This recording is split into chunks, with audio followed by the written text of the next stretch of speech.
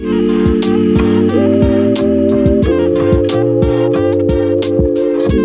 hello and welcome back to Sermon Notes. This is Garland. We got Michael and Josh here, producing away as always, keeping us in check. Thanks for listening. Thanks for joining us. We are 3 weeks into the Ephesians study. I'm going to be honest. This little letter is amazing, breathtaking. I'm enjoying, again, just reading it in my own personal, kind of just my own personal study. I've just been reading chapters 1 to 3, kind of over and over again in the whole. And then I started yesterday with 4 to 6, just kind of reading chunks again and then seeing themes weave together. And it's every time I'm like, I didn't notice that. Man, that's amazing. Check this out. So, I hope you're having the same experience, dear Sermon Notes listener. Michael, I know you are. Yeah, I have a Thursday morning Bible study. We were looking at Ephesians 2, 1 through 10 this morning. And I was telling them the metaphor that I sometimes use for especially these shorter epistles like Ephesians is it's spring-loaded. It's like there's so much rich theological content, and then it's just compressed into just a few verses that as you start to open it up, you realize there's so much here. It's amazing how packed such a brief letter actually is. So we turn now to chapter 2, and probably the most famous part of Ephesians is Ephesians 2, 8, 9, and 10. I mean, most Christians that grow up in the South and go through student ministries and college ministries memorize those verses at some point. They're dear to Protestants' hearts, I know. So you get to teach it, Michael. Right. So how you feeling? Give us a quick summary of what's going on, then we'll come back like we do on Sermon Notes and look at stuff that we just didn't have time to say on Sunday. So 2, 8 through 10, they are, for those of you that are, maybe your mental Rolodex is spinning, you're trying to remember, what is Ephesians 2, 8 through 10? For by grace you've been saved through faith, and this is not from yourself, it's the gift of God, not by works, so that no one can boast. Verse 10, for we're God's handiwork, created in Christ Jesus to do good works, which God prepared in advance for us to do. And so to be fair, we haven't ripped those from their context. They say what we want them to say, how we use them in evangelism, how we use them even to encourage our own heart sometimes. They say, they're very clear. Our salvation is a gift that God's given us. We don't deserve it. We haven't merited it, and it's accessed through faith. And so you said near and dear to the hearts of Protestants. Protestants for hundreds of years have been saying, faith alone, in Christ alone, by grace alone. And so these verses pointed Martin Luther to that, and they've been a bedrock of our faith for years and years. And so it's not that we need to restore or fix anything, but I do think we do ourselves a favor by looking at them in the context of the letter. What is Paul, how has he built up to these monumental verses? And that's what we're going to do on Sunday. He starts off Ephesians chapter 2, the NIV says, as for you, and it really captures the spirit. Paul's been talking in chapter 1 about Jesus, and he's used lofty language. We see what we might call the cosmic Christ, who's over everything. He ends chapter 1 by saying Jesus fills all and is in all. And then he gets really personal. As for you, Garland, if you and I were having a conversation, we're talking about this person and this event, and then I said, but Garland, as for you, you're like, whoa, this just got personal. Now we're talking about me. That's what Paul does here. And one of the things that I really want to highlight on Sunday when I get a chance to teach this is every pronoun in this whole section, 2, 1 through 10, is plural. If Paul were an Arkansan, like you and me, as you take a sip out of your cup that has the Arkansas State flag etched on the side of it, that's the reminder. We're here in Arkansas. We would say y'all. Yep. As for y'all were dead in your transgressions and sins. And so Paul's painting this picture that every single one of us was born dead, spiritually dead, separated from God, unable to even respond to God because of our transgressions, our sins, the things that we didn't do that we should have, or the things we did do that we shouldn't have because we followed the ways of the world. And that's every single person's condition. We go along with the culture that we're born into, with the ways of the world. And Paul tells us here in verse 2 that there's a ruler of the ways of the world. Later in the book, he's going to call him the devil. He's going to call him the evil one. There's a personal spiritual force who's driving the culture of the world opposite of the way God's calling us. Verse 3, he says, all of us lived that way. We were following these cravings, these overactive desires of our flesh, following our desires and our thoughts. And so he says, we were deserving of wrath. Then in verse 4, he totally changes course. But the NIV says, because of his great love for us. It's literally because of the great love with which he loved us, the agape with which he agaped us. And because of his mercy, he made us alive with Christ. Paul's revealing to us here, Resurrection Sunday was about more than just Jesus being resurrected. It was in that moment that all of us who by a gift of grace would come to faith in Christ, we were all resurrected that day. And then he tells us, of course, in verses 8 and 9, you didn't earn it. You don't work for it. It's a gift. It's a free gift. It's unmerited. There's nothing in any one of us that would make God look at us and say, yeah, that guy, he's pretty good. He'll work out. No, we're all dead, spiritually dead. And yet, because of his grace, he looks at us and he gives us this gift of salvation that we take hold of through faith. And so the chapter or the section wraps up in verse 10. We're his handiwork. One translation actually says we're his masterpiece. It's this Greek word poema. We get our word poem. You know, a poem is a work of art made with words. And so we're his poema. We're his handiwork. God has recreated us in Christ for a purpose, good works. And I think it's very intentional that Paul uses the same, and it's the same in the Greek. Verse 9, it's not works that save us. Verse 10, we do works in response to the salvation that's already occurred. And so, like I said, there's so much. It is the heart of the gospel message and the implications of the gospel message, all carefully crafted in this little 10-verse section. So for you, just as a simple summary for those of you listening to this, if you look at verse 2, and that's really well said, and I think that captures it, but I just love the picture of this. Verse 2,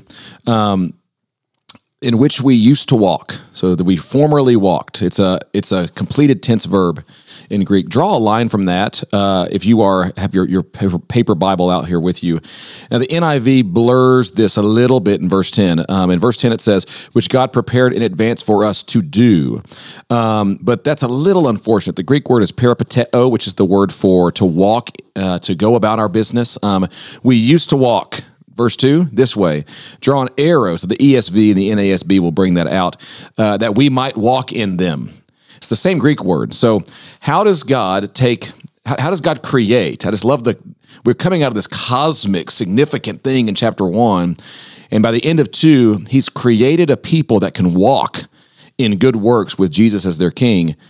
How can he do that if they're all walking in disobedience? The answer, look in the middle. And so just seeing that word picture. So draw an arrow from you used to walk in verse 2 down to that we might walk in them. And if you've got an NIV, it's going to be for us to do. And you're going to have to write that in so you can see it when you come back to this later. Michael, as we do in sermon notes, there's a lot in all of these passages, especially in Ephesians. Paul is layering this on, carefully crafting this letter. It probably took a couple of months to craft and put together, and no word is an accident here.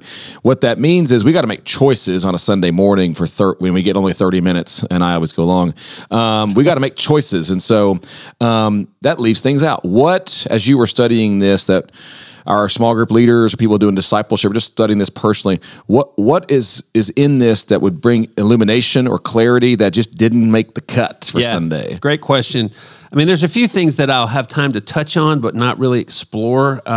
One is this idea of the ways of the world. And Garland, you and I were kind of laughing as we remembered in our seminary days, the founder, you and I both went to Dallas Theological Seminary, our founder, Lewis Sperry Chafer, he gives a whole chapter in his 7-volume systematic theology to Cosmos Diabolicus, the world that's under the dominion of Satan, evil, that the world is actually right now Satan has a lot of free reign, and he calls him here the ruler of the kingdom of the air. And so I think that's one of the things that could potentially come up in a community group. It came up this morning in our study. What does that mean, the ruler of the kingdom of the air? And I think sort of a simple way to think about that is we're surrounded by the air. We don't see it, but it's everywhere. And one of the things Paul sort of pulls the curtain back a little bit in this book, and we're going to see this as we press into it, is this unseen spiritual realm. There are these powers. There are these authorities. There is a spiritual reality that unless the Lord just supernaturally opens our eyes to see it, we don't physically see it. Sometimes we see its effects. Sometimes we feel it. But here Paul says, we follow the ways of the world and of the ruler of the kingdom of the air, the spirit who's now at work in those who are disobedient. It's literally the sons of disobedience, those whose lives are marked by this disobedience. Later in the book, he's going to call him Satan, or not Satan, the devil. He's going to call him the evil one. And so I think that's something that could come up in your group is why does he use this description? And Satan does have a certain power, and Satan has been given a season here where he can exert his influence in this fallen world. Yeah, one of the things that's interesting to me when you read, when you kind of go and look at this theme of the evil one, when you look at it throughout the pages of Scripture, and Paul, as a first century Jew, this is the worldview he has. The Bible will unpack for us that there's the human rebellion that's going on in the world, but there's also the spiritual rebellion that's going on in the world, and those are wedded together. Go read, Genesis 1-3, and you'll see it, particularly Genesis 3, Genesis 6, Genesis 10, and 11. You'll see this weddedness of the spiritual and the human in rebellion against God. And as the pages of Scripture unfold, one of the things that we can look at as we look at our world today is behind the injustice and the greed and behind the violence and behind the decay, there's a spiritual element at work. And we can so often in our, American, we're kind of inclined, it seems, almost sort of like a naturalistic worldview, miss that. And I don't think Paul misses that. And so we need to appropriately appreciate that. And we better by the time we get to chapter 6. That's right. So he's going to go there hard in chapter 6. Okay, what else didn't make the cut? Well, another thing that, it's not that it didn't make the cut. It's just that I won't have a ton of time to unpack it. And I think it's going to be a topic in community groups, which is this idea of God's wrath. It's the last word in verse 3, that we are by nature deserving of wrath. And God's wrath is not something that we talk about a ton, but we don't want to shy away from it when it comes up in the passage. And in our community groups, we don't want to shy away from talking about it. So what is God's wrath? Wayne Grudem, he's always great for a very concise definition. He says, God's wrath is his hatred for sin. And so it's God's ongoing anger toward sin itself, things that are opposed to God. If God loves things that are good, it makes sense to us that he would hate things that are evil. And so as we try to wrap our mind around God's wrath, I want to ask you, our listener, to just do a quick thought experiment with me. I want you to just think for a moment about a sin that you see in the world that makes you angry. And I'm not even going to name some for you to pick from. I just want you to think, when you see in the news or you observe happening in the world a sin that makes you mad, it turns your stomach. Now I want you to pause and think, do I want God to have that same reaction? Do I want God to hate that evil? And of course we do, because God's put in us a sense of justice. And so we actually need a God who has wrath towards sin, towards evil. But the logical next statement then is we're deserving of that wrath, because as Paul has eloquently unpacked in the first 3 verses, we're all sinners. We all have done things that miss the mark, that go against God, the things we've done and not done that were displeasing to him. And so we are deserving of that wrath. That's what makes verse 4 so powerful. But because of his great love, because of the great love with which he's loved us, he's given us a way to be alive. He's made us alive in Christ, even when we were dead. And one of the things I really want us to notice here is God didn't say, when you clean yourself up a little bit, when you get rid of some of these bad habits, when you make yourself a little more presentable, just take a couple of steps, just reach out for me. Then I will respond. No, while we were dead in our sins, he made us alive. When he resurrected Christ, he resurrected us, those of us that he's given this gift of grace to. And so for us to think that we have any part in that, as we read this passage of making ourselves somehow appealing to God, it seems ridiculous. And so that's why he's going to say later in the passage, nobody can boast. None of us should look at a non-believer and think, if only you were as spiritual as me, if you were as wise as me, if only you knew what I know. No, we should look at that person and our heart should break for them. And so I think one of the things for us to take away, and I would love for us to talk about in our community groups, is when I find myself becoming angry at lost people. Man, there those people out there with these morals that go against the church. They're anti-God. The things they say about Christianity, my flesh wants to get mad at them. But as I read this passage, I realize my heart should break for them, because outside of God's free gift of grace, that's me. If I was still following the course of the world, if I was still giving into the cravings of the flesh and following its desires and thoughts, I would be saying and doing the same things they are. And so this passage should rather than puffing us up, man, it should make us humble and make us have a desire for those people to experience, to taste this grace that we've tasted. And if our community group conversations could get us to that point, man, I know that would make me happy, but I think it would please the Lord as well.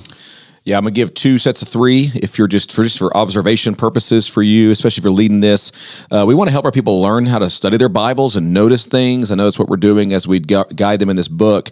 There's 3 great past tense or aorist tense verbs, and we tend to focus on 8 and 9, but don't miss these verbs. You see them in 5 and they're in 6. But God, what did he do? What's the action? It's completed tense. It's done. Made us alive with. That's all one verb in Greek. Made us alive with. Second great verb. He raised us with Christ. Third great verb. Seated us with him. Now, you should draw an arrow mentally up to chapter 1. All that language about Christ. And now he's saying, you were with. All these are compound verbs with the prefix soon, which is the way to say with in Greek. So all that stuff in chapter 1, he goes, you're with him in that, if you are in Christ. So 3 great verbs. Draw your people's attention to that. And there's 3, as the second group of 3 is, there's 3 in order that's. Okay, so 3 so that's. 1 is in verse 7. So that he might show in the coming ages his incomparable riches. Back up to chapter 1, we just talked about it. Second one is, so that no one might boast. What you just said. There it is. So the second great so that no one might boast. And the third gets a little obscured again in the NIV, but it's at the end of verse 10, so that we might walk in them. So just right there, just observing some things in the passage, let that maybe guide some of your conversation as you have this. Have your small group people, box those and underline those, help them see the transition that Michael pointed out in verse 4, but God. Help them know how to do this. It's what we really want to do as we look at a letter like this, is teach our people how to study their Bible. What else you got, Michael? Well, I just want to, we can kind of land it with this as far as what we take from the passage and what, people have other things to listen to. What we take from the passage as well as what we're going to talk about in our groups would be this. I think there's 2 things that in our sort of evangelical understanding of the passage, which is not wrong. I want to just be clear. I'm not saying we've misinterpreted this, we've misused this, but I think we have very much personalized it. So that would be the first one, that yes, it is about me. God's shown me grace and saved me by faith, but the language is plural, as I said, and so it's about us. And so for us to maybe lift our eyes just a little bit and see that he's talking about all of us and how he's done a work in the body. Yeah, we're going to drill down deeply into that next week. If we miss the plurals and make it all about me, we're actually going to miss that he's drawing a collection of people in these house churches. He's drawing a collection of people who are divided to come together. It's where he's going to go next week. And so it's going to be super clear. We got to note that this 11, week, that it's not about me individually, although it is. This is about we and y'all. And so, that's really good. What was the other one? The second one is just that I think we've overly emphasized the future component. Yes, there is a hope of eternal life. Yes, when we lose someone we love, man, we lean into that hope that I will see them when I see Jesus. And that's true, and that's a bedrock part of our faith. But to some extent, we've overly minimized the now, that now I'm made alive with Christ, I'm raised up with Christ, and I'm seated with Christ in the heavenly realm. We have a tendency to think, oh man, one day when I'm in heaven with Jesus. Well, according to this, we're in heaven with Jesus now in the sense that while he's at the right hand of the Father, he's providing us access to the throne room of heaven. That when Christ ascended, spiritually speaking, we ascended with him. And so all these ideas of our citizenship not being on earth, but being heavenly, that we're ambassadors here, man, this is so informed by a passage like this. Let's not miss that it's a corporate experience in our community groups, in our church, in the broader church as brothers and sisters in Christ, and eternal life begins now. We can live a life that looks and feels different now, even as we're living in anticipation of experiencing that in all its fullness one day. Yeah, the theological term is called being incorporated into Christ, and this might be just I don't know where else to say it in our podcast here. So go through Ephesians. So listener, go through Ephesians in one sitting and just circle or box or underline every time the words in Christ, with Christ, in light of Christ, through Christ, and then pull back and look at it.